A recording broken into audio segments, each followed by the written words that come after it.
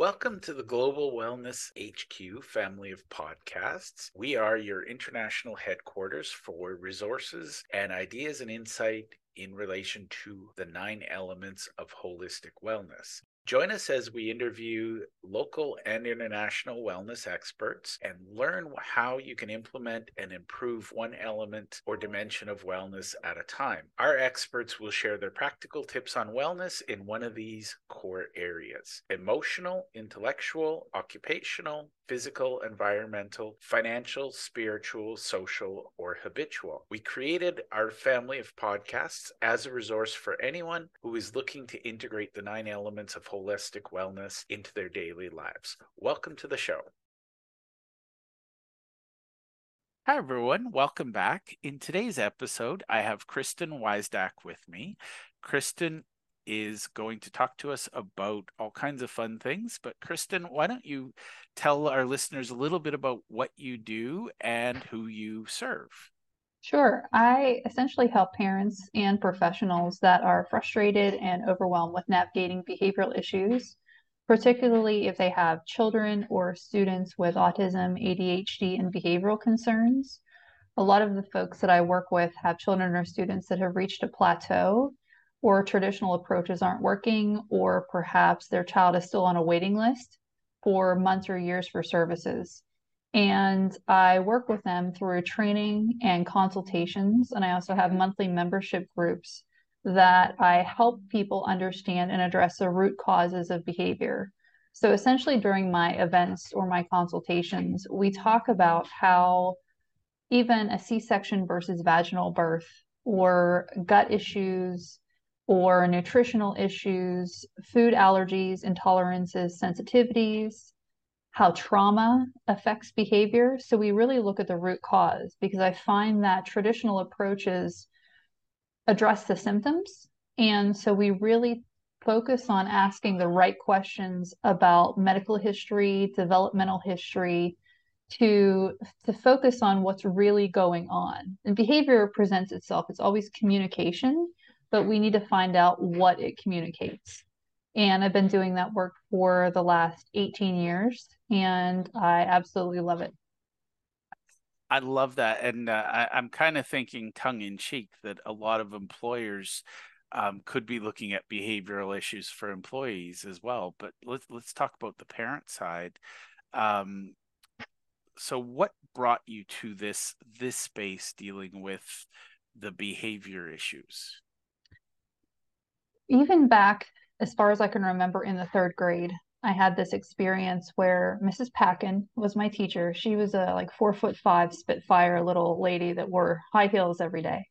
And she had asked the group of students, if they wanted to go outside and play for recess, or if they wanted to go next door to work with the children with special needs.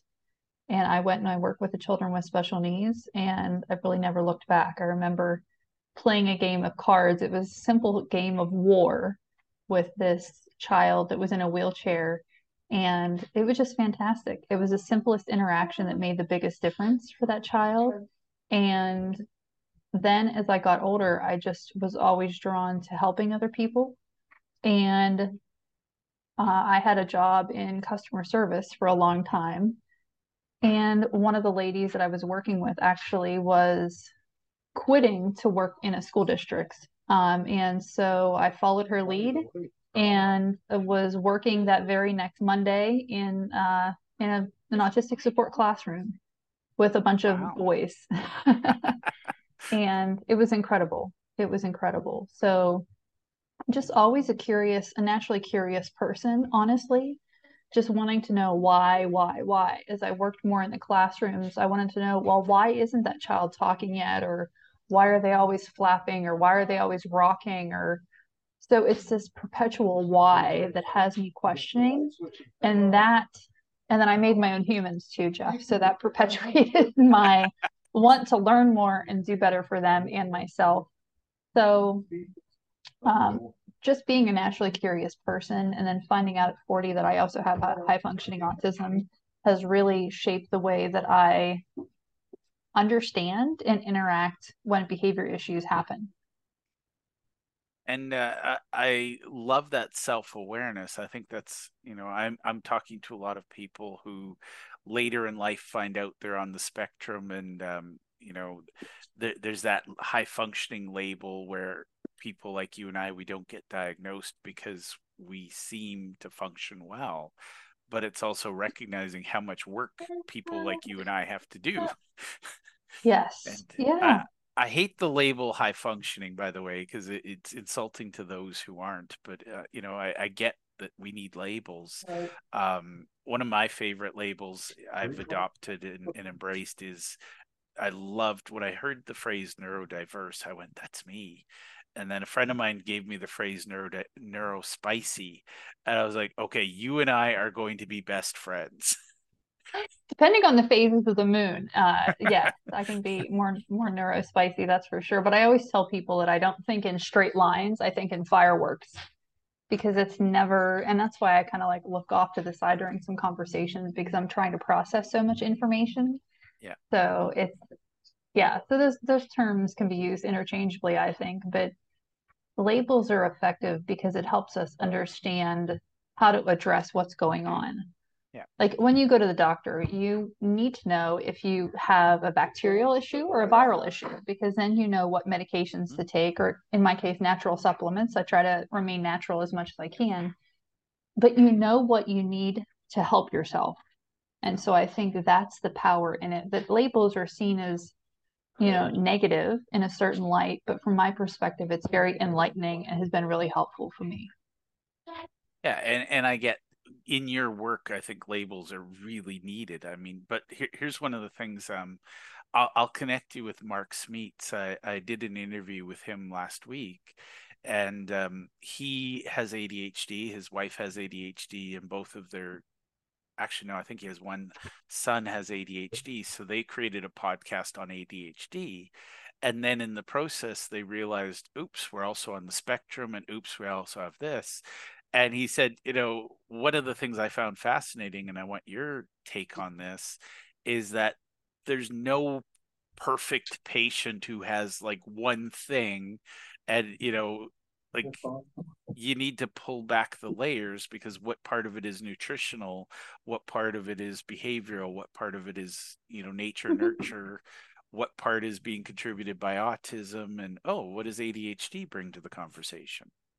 Yeah, there's a lot of different things to consider, but that's part of the assessment. When I meet with a family for a consultation, it takes about an hour and a half to 2 hours.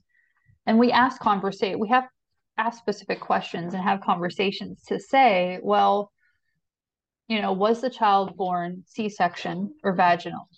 Was there a trauma that happened during the pregnancy? Is there in the child's medical history, is there a history of eczema or ear infections or reflux? Yeah. Does the child have chronic constipation or diarrhea? And there's other doctors out there doing work to look at lesions on the brain. And so there are specific scans that you can do to target that. But the beautiful thing is that idea of neuroplasticity. When you do the right interventions, there's something called MNRI. It's Muscatova Neurosensory Motor Reflex Integration, and functional neurologists, that when you know what interventions to do, you can actually build new neural connections around the damaged areas and have a profound impact on the trajectory of that person's life.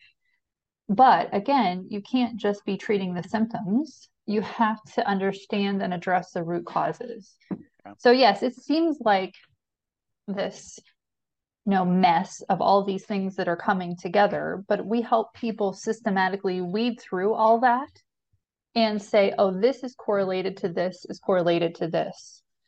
So I've had families that, let's say that their child has reflux and they don't like to be on their tummies and they don't like crawling.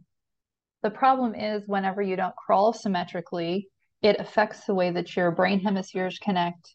Mm. It impacts your hand-eye coordination, your binocular vision, your motor planning, but it also affects the way that your hand muscles develop, your thenar eminence and your hyperthenar eminence, which you need to have for good, smooth handwriting and coordination later in life. But because it affects your motor planning and your vision, it also affects your social emotional skills. all because you had reflux that impeded your crawling that's related to a cow's milk allergy. Yeah. But it can be structural too with pyloric stenosis. That's a whole other thing. But to know to ask the right questions and intervene early enough or intervene at some point in the right way has a profound impact. So we help people weed through all of that and make sense of it. Well, and I'm going to underline that knowing what questions to ask. Our our oldest son, he had some issues, an emergency C-section, and we were given the diagnosis, he's colicky, it'll get better, and he was very cranky, and what we found out was that one of his shoulders was partially dislocated. And he couldn't tell us that, but we kept asking questions because it wasn't pleasant. He was always crying, and like extreme crying. It was kind of, we called him our little air raid siren. But magically we got his shoulder fixed, and all of a sudden he was a sweet, happy baby. And we did discover he had some issues with certain formulas, so we found a formula for him. But we had tried a lot of other things before we went to x-rays and things like that. But the doctors were like, it's just colic, he'll grow out of it. And Mm, so it's knowing right. what questions to ask, right? Well, right, but also knowing that you have to be working with the right professionals because typically physicians, pediatricians, general practitioners have their knowledge, right? They're very much in their lane. What should be happening, what I'm working with other teams to inform is that when physicians go through their residency and they complete their education, that they learn more about nutrition and how it impacts the body because their focus is on illness and not wellness. And so understanding, and they have their place, it's very warranted, right? If there's somebody that I need surgery, I need to go see that particular surgeon, that particular physician. But understanding the impact that nutrition and pre and probiotics has on your body, but understanding that colic and reflux, it can be related to dairy, gluten, other food issues that are happening inside the body. But then if you don't address them, that can lead to leaky gut, which can lead to autoimmune issues, which can lead to a whole host of other things. So it's not only understanding what questions to ask, but what is the right person Yeah. or who is the right person you should be working with to address those issues too. That's really critical. Yeah, who do you actually need on your team is, I think, a good question to start with. Yeah, you need to find your tribe. But that's why on our channel, we have a YouTube channel called Beyond Behavior, and we've interviewed some parents that have been there, done that, that their child had chronic ear infections and they had tonsils and adenoids that were chronically inflamed. And just so happens that on one of the appointments, the grandmother went with the parents and they were talking about the grandmother had been doing some research, as many of the folks I work with do. They're Google doctors, which can be a good thing and a bad thing, right? Yeah. But she had Googled the correlation that cow's milk allergy has to inflammation and problems with tonsils and adenoids and ear infections. And so the grandmother says, well, what happens if we just remove milk? And the doctor said it probably won't have any impact, but we're going to schedule the surgery for like a month from now. And sure enough, they removed milk and he didn't need to have his tonsils or his adenoids removed. Now that's circumstantial, right? That's anecdotal. That's not the category that everybody's going to fall into. And we always have to guide that process through the right physician, obviously. But that's why we've created our channel to interview people like that and to interview developmental pediatricians and developmental optometrists and lifestyle medicine doctors. We've interviewed Dr. Alejandro Junger, a gut health expert, to talk about the role that gut dysbiosis plays in behavior and human development, the way we show up in the world. So there's a lot to consider when you're working through these sorts of issues. And I think that's it's a great anecdotal story because I grew up on a farm, and we literally, I don't think we ever pasteurized the milk. We drank it straight from the cow, you know, let's call it whole milk because, there's that cream on top. And, Yeah. I grew up with all kinds of ear infections and sinus and throat issues. And my doctor's solution was surgery. Let's do this, let's do that, take out the tonsils. People weren't thinking about milk back then. But I think that's if you can eliminate some of the dietary things, and maybe let's go down that path because I think that'll be useful. What are some of the most common dietary things that are causing unexpected problems? Gluten, dairy, eggs, red dyes and dyes in general, and preservatives in food. So a lot of foods, even the food standards here in the US, a lot of the foods that are allowed here are banned in other countries. So it's really important as we work not just with families, but we work with early intervention providers, daycare owners, foster care families, is to just start reading labels and really understand what's in the food that you're eating and trying to make more well-informed decisions that's practical for your family's budget. So trying to look at is there a way that we can practically incorporate, more whole foods in our diet? Can we get more fruits and vegetables? And some parents listening are probably going to say, well, my kid would never try another food. You are one crazy woman. So there's different ways like incorporating fruit pouches or fruit or vegetable smoothies, doing things like that, and then putting some flaxseed in there with your omega-3s, your omega-6s, putting some different healthy fats into their diet, but figuring out how to eat a more whole food, plant-based diet that really is going to help change those things. But it all starts with the gut, though, too. This is why it's so multifaceted. Yeah. If you're not taking a daily probiotic, your body is impacted in several ways.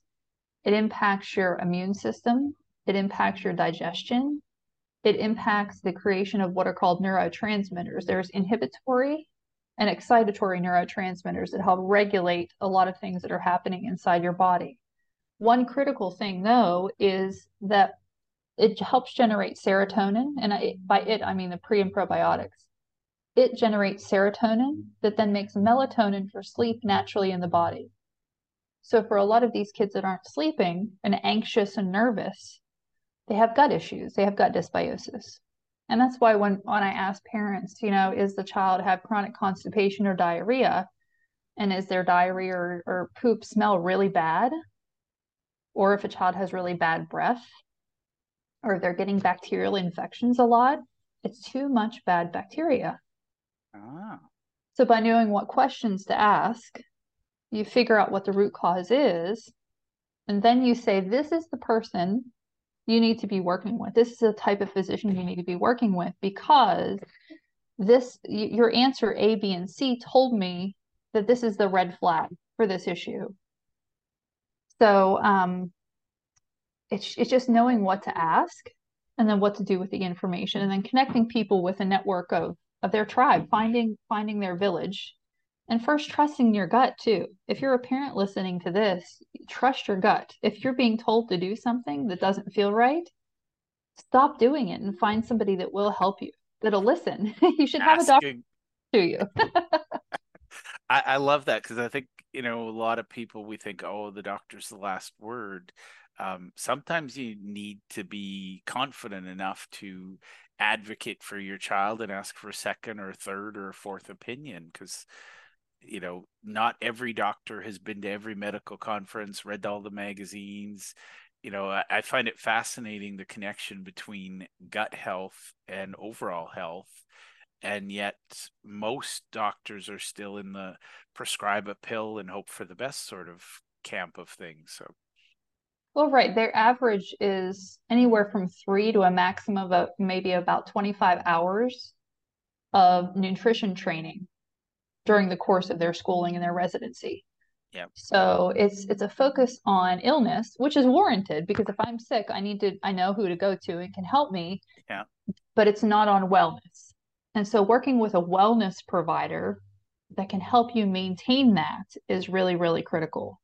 To know what to look for. The way that I describe it to a lot of the families that I work with is it's a human recipe. You have your own recipe. I have my own recipe that says I can't have gluten or dairy. I need to eat limited amounts of soy. I need to take vitamin D, calcium, magnesium, zinc. But in order to find out what your recipe is, you need to have the right blood work done by the right people, interpreted by the right people. Because just like when you're making a cake and you substitute flour for sugar, it doesn't come out right. Not at all. Or if you put in the wrong ingredients, then the cake doesn't behave correctly. That's the Yeah. same thing that's happening with human behavior. You don't have the right ingredients in your recipe that allows you to show up and interact with the world successfully. And I think that's one of the things I would carry forward is we each need to know what our unique recipe is because it's different for everybody. Mhm. Yeah, part of that's genetics because that there's genetic heritability and all that. You have to look at the blood work. Some people are born with an inability to detoxify heavy metals, and that comes to a genetic test, specifically looking at things like the MTHFR and SUOX gene. That's your methylation and sulfation pathways in the body. You can do that through a hair test. Um, so there's all kinds of different tests you can do, hair analysis, blood analysis, urinalysis, looking at the stool to create a specific probiotic for you. And if people have questions about a prebiotic and probiotic, I get that a lot. The probiotic are the actual bacteria, and the prebiotic are what feeds that probiotic. So that's your fruit and vegetables. So I love that. And I think we'll talk about some easy things people can do because, I'm a big fan of the fruit smoothie, and my wife has figured out exactly how much broccoli she can hide before the kids start to go, wait, what's that taste? So maybe I'll get some of your favorite tips. Now, let's back up a step here. I know you just finished school, so why don't you tell me about your accomplishment? You're going to celebrate graduation. Let's talk about that for a minute. yeah, just on Saturday, I'll be graduating from Baylor University with my doctorate in learning and organizational change. My research focused on the biopsychosocial approach and its application to treating autism. And so just breaking that down is bio, right, is biology, what's happening inside the body and the interaction. Psycho means the like trauma and different psychological experience you've had. And the social is your environment and the people and how you interact with those people in your environment. So that's external reactions, really. So George Inkel introduced it in 1977, and he said, people are using this for pain management, they're using it for other treatments, and why can't we start to adopt it for treating other people? So I looked at how we can really start to apply it, but what's also happening right now in the world of applied behavior analysis. Because here in the US, typically when you get an autism diagnosis, they say you need to start ABA right away. It's applied behavior analysis that looks at, when I analyze your behavior from that social perspective, are you behaving because you're trying to get attention or escape, avoid a situation? Are you trying to get a tangible item? Or are you self-regulating, right? That's rocking, flapping, spinning, twisting myself, contorting myself everywhere. But it also looks at how, like, too much or too little food, oxygen, water, sleep, activity, pain, temperature, how all of these variables impact your behavior and how you show up in the world. One of the big things, though, when I went through that program, is the first rule of when you become a board certified behavior analyst is you have to rule out medical issues as a cause of behavior before you begin. But what I found through my research and what was justified when I went through my program is there's no robust curriculum that informs that process. So there's nothing that's prescribed that says this is the way you rule out medical issues. These are the specific questions you should be asking. And so what ends up happening is my participants were, by happenstance, using certain assessments that asked some minor questions about behavior and issues related to medical problems. But the major issue is they were referring those kids back to their pediatricians. So the main problem is that the pediatricians, they have their place, they're working on helping heal people, but the problem is that they have minimal nutrition training and they don't really understand gut dysbiosis typically, don't understand how food intolerances, what blood tests to order to check for like IgG, IgE sensitivities and reactivities. That is typically handled by a developmental pediatrician. But there's a bottleneck problem because there's not enough developmental pediatricians. So Right. some families are left to find somebody that works in functional nutrition or an osteopathic doctor that knows how to order that blood work specifically. And so, but that's what my research and my work heavily focuses on now and has for the last few years is how can we take this holistic approach? And that's what I mean when I say holistic, that biopsychosocial approach, understanding what's happening inside the body, how the traumatic experiences and the social environment impact the way that that child shows up. So, but that I finished that program and that's what I'll be celebrating on Saturday. So, Wow. And just wow, because that's a 7-year program condensed into 3. I'm guessing you haven't slept much, or no, clearly but it's you found some balance, but that's no small feat. So congratulations on that. my husband was a big help in all of that. He has put up with my unrelenting quest to find more and more knowledge. So I love him and he was a big part of my success. So we're going to be celebrating him this weekend too. So Oh, nice. yes. So let's talk about what it's like to work with you, because I think one of the things I find, I have a lot of friends with special needs kids, and they tend to stick to their communities. If somebody has autism, they're part of autism communities, but I think sometimes there's a bigger community that's missed where, a parent with special needs child, that's a special community there too. So what does it look like to work with you doing your behavioral analysis and the process? Let's talk about how somebody could get help. So typically they would schedule a complimentary 30-minute consultation, just a conversation, right? They go to my Calendly link, the calendly.com/behavior works, WORXPA, schedule a complimentary 30-minute call, and we see if it's a good fit. Because some parents are looking for traditional approaches, and that's just fine, and we can help find somebody locally. The people that I am really ideally looking to work with are the families that want to take a holistic approach, that want to understand why their child is walking around with dark circles under their eyes, or why they have chronic constipation or diarrhea, or why do they have white spots under their nail beds? That's another thing. We can just do a visual assessment of that child and know that white spots under the nail beds means a zinc deficiency, and that affects smell and taste, and that could be why they're a picky eater. So Ah, I'm looking for the families that want to go and take a broader view, the 30,000-foot view of what's really, really happening.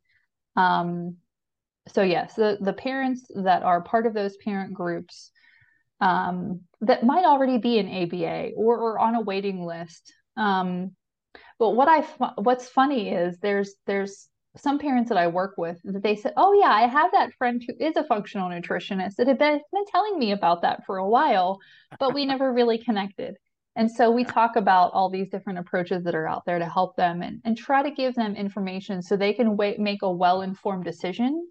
But the biggest piece is acknowledging that child's successes so far, noting their successes, and listening to families because they are the experts for their children. And once we can do that and give them the time and the space, such a relief that it provides. And so that's part of that consultation piece. And then I have a monthly membership group. And what we do is meet once a week, every Tuesday from 7:30 to 8:30 Eastern Standard Time. The first 30 minutes is Q&A from questions that anybody has asked for that week. And then the second 30 minutes is 2 15-minute breakout groups so that people can connect and create community and share resources. And then once a month, I do a deep dive on a topic related to holistic approaches. We talk about nutrition or gut dysbiosis. And then every other month, I bring in an expert from another field. So this month, I think we're going to meet on the 24th or 25th, whatever that Thursday is. We have actually two folks joining us. So we have an author of a book, Patricia Leamer, Outsmarting Autism, and she is talking all things holistic approaches. And then we also have Melissa Deely coming on this in the group to talk about functional nutrition and the work that she does for analysis to get answers for families. I love the resources in the community you're building. And I think that's when I meet people, I say, find your tribe because we're smarter as a group. If I connect with you, suddenly our networks double and we can each reach out and say, hey, I've got this thing going on. But I think one of the funny things I say about kids is, they didn't read the manual on how they're supposed to behave. We didn't get the manual that came with them. So, we're just trying to figure it out. And I'm very practical in life when it comes to solving problems. Start with the easiest thing first. If that's diet, nutrition, whatever it is, and then okay, now we can look at medications, and then down the road, do we look at surgery? I think that's what's missing is that ability to just ask some questions and say, do I need this? And I know my wife is definitely a big fan of Dr. Google, and now to be clear, we use it as a starting point to say what questions should we ask. I do know there are some people that are self-treating at home because they saw a YouTube video and YouTube said, oh, you just need to do this. I'm always a fan of having a medical professional. Now it's interesting because yesterday somebody said to me, there's no money in wellness. Everybody is so, all of the money in the North American economy is in people being sick. Doctors get repeat visits. What are some tips you can give our parents here? Just little things that they can look for, or ways they can help. We talked about smoothies and stuff, but are there any environmental tips you would have about the space? Well, if you can, if you're looking for just quick win strategies, so this is kind of like the library of resources I have in my group. Some quick win strategies is to, you yourself as a parent first need to take care of yourself. There's this idea of co-regulation that even when we come in within 10 feet of another person, we're all just cells that vibrate at a certain frequency. And when we're in a mood, our vibrations change. And so the idea of co-regulation means that you as the parent need to be able to show up in a positive way so that your negative energy doesn't shift their energy to be even more negative. So we teach a lot of belly breathing. So like holding your hand on your belly, and as you take an in-breath, you should feel your belly rise. And we breathe in through the nose for 4, hold for a count of 4, breathe out for the mouth through 4, and then hold for 4, and then repeat that 3 or 4 times. So we talk about deep breathing.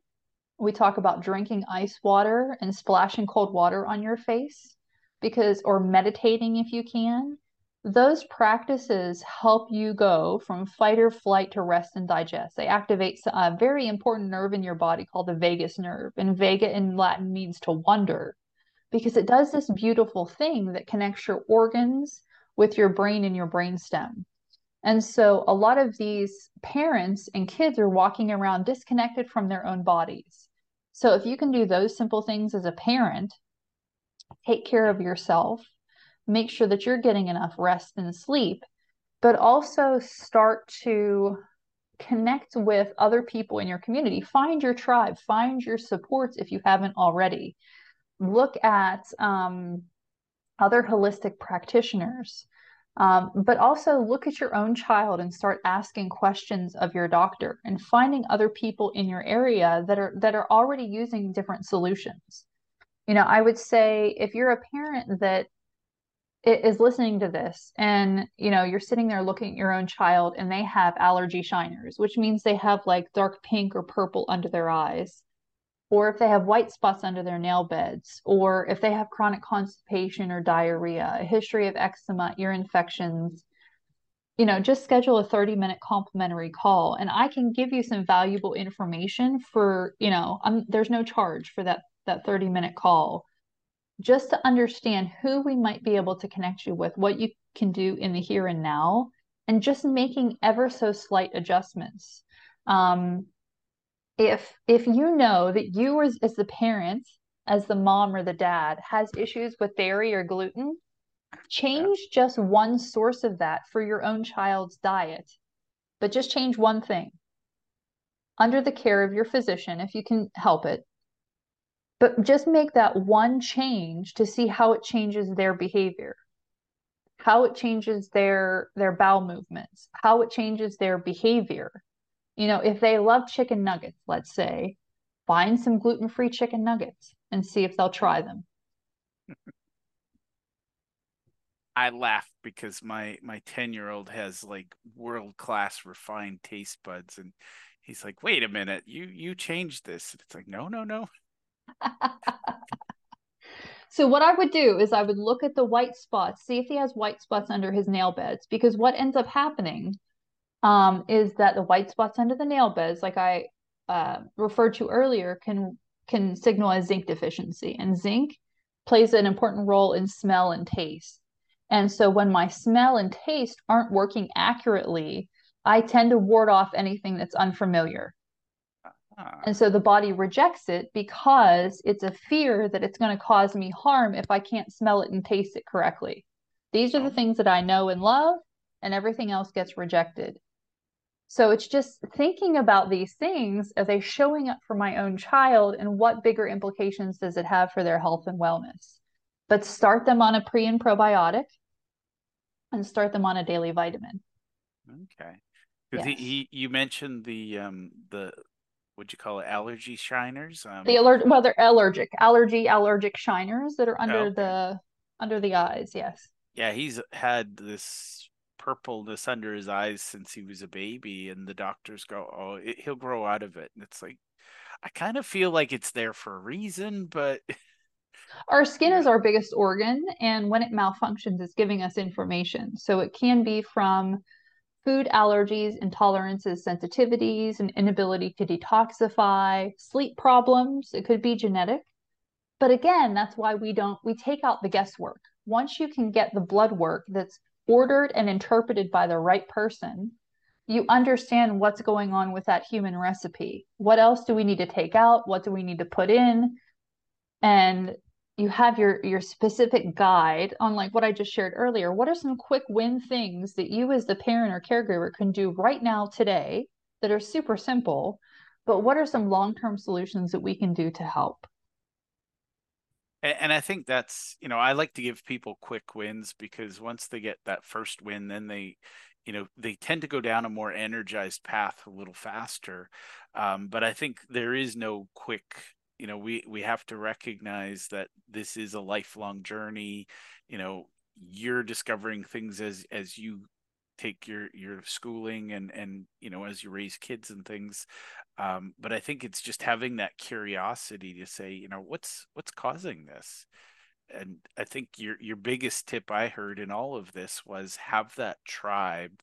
And I appreciate that you've got these resources, because I find a lot of parents, they go down the road of Dr. Google, and then they end up feeling worse and alone because now they're scared, but they don't know where to start. So um, Yeah, because then you're left with like 80 different things that might be wrong. yeah, it's Another like, another fun thing too is, I'll just add quickly before we part ways. A lot of the kids that I work with autism and ADHD are 40% more likely to have something called oculomotor dysfunction. And there's vision, which is one thing. Vision, like 20/20 vision is, can I see a 20-point font in a 20-foot distance? That's what those two numbers mean. The other thing about ocular motor dysfunction means, are the eye muscles coordinating my eye movements together?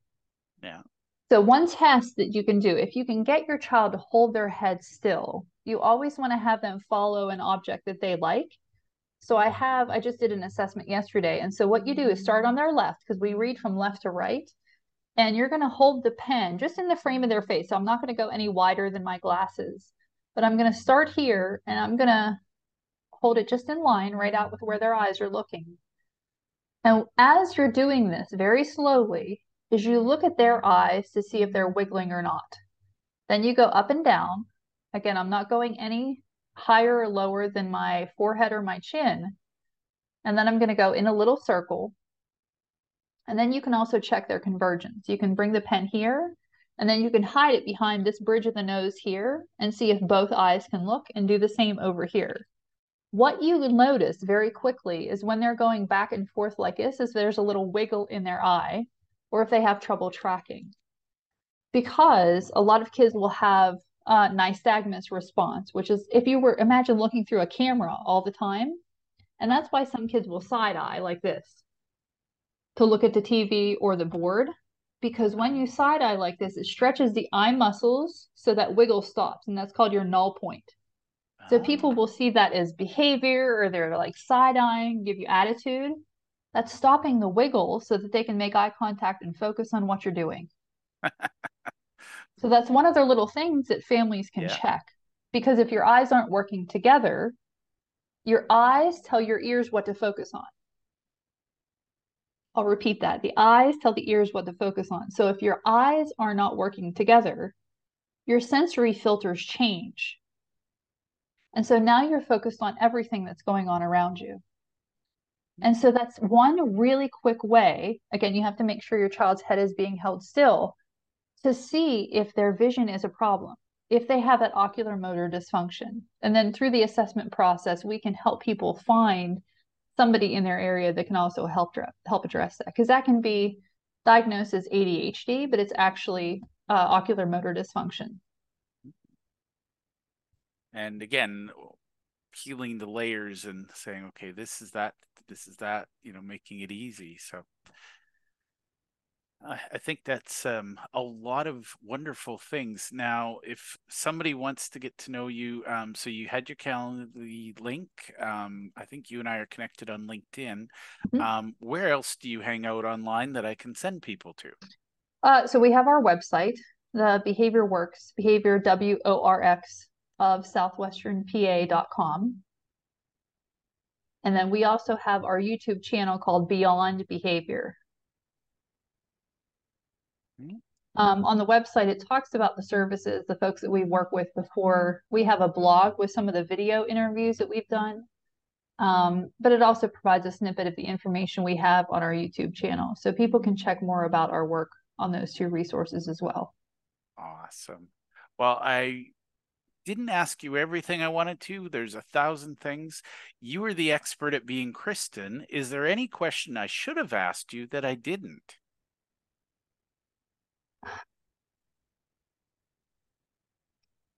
I think we covered it. Well, the only thing I would say is one snippet of information.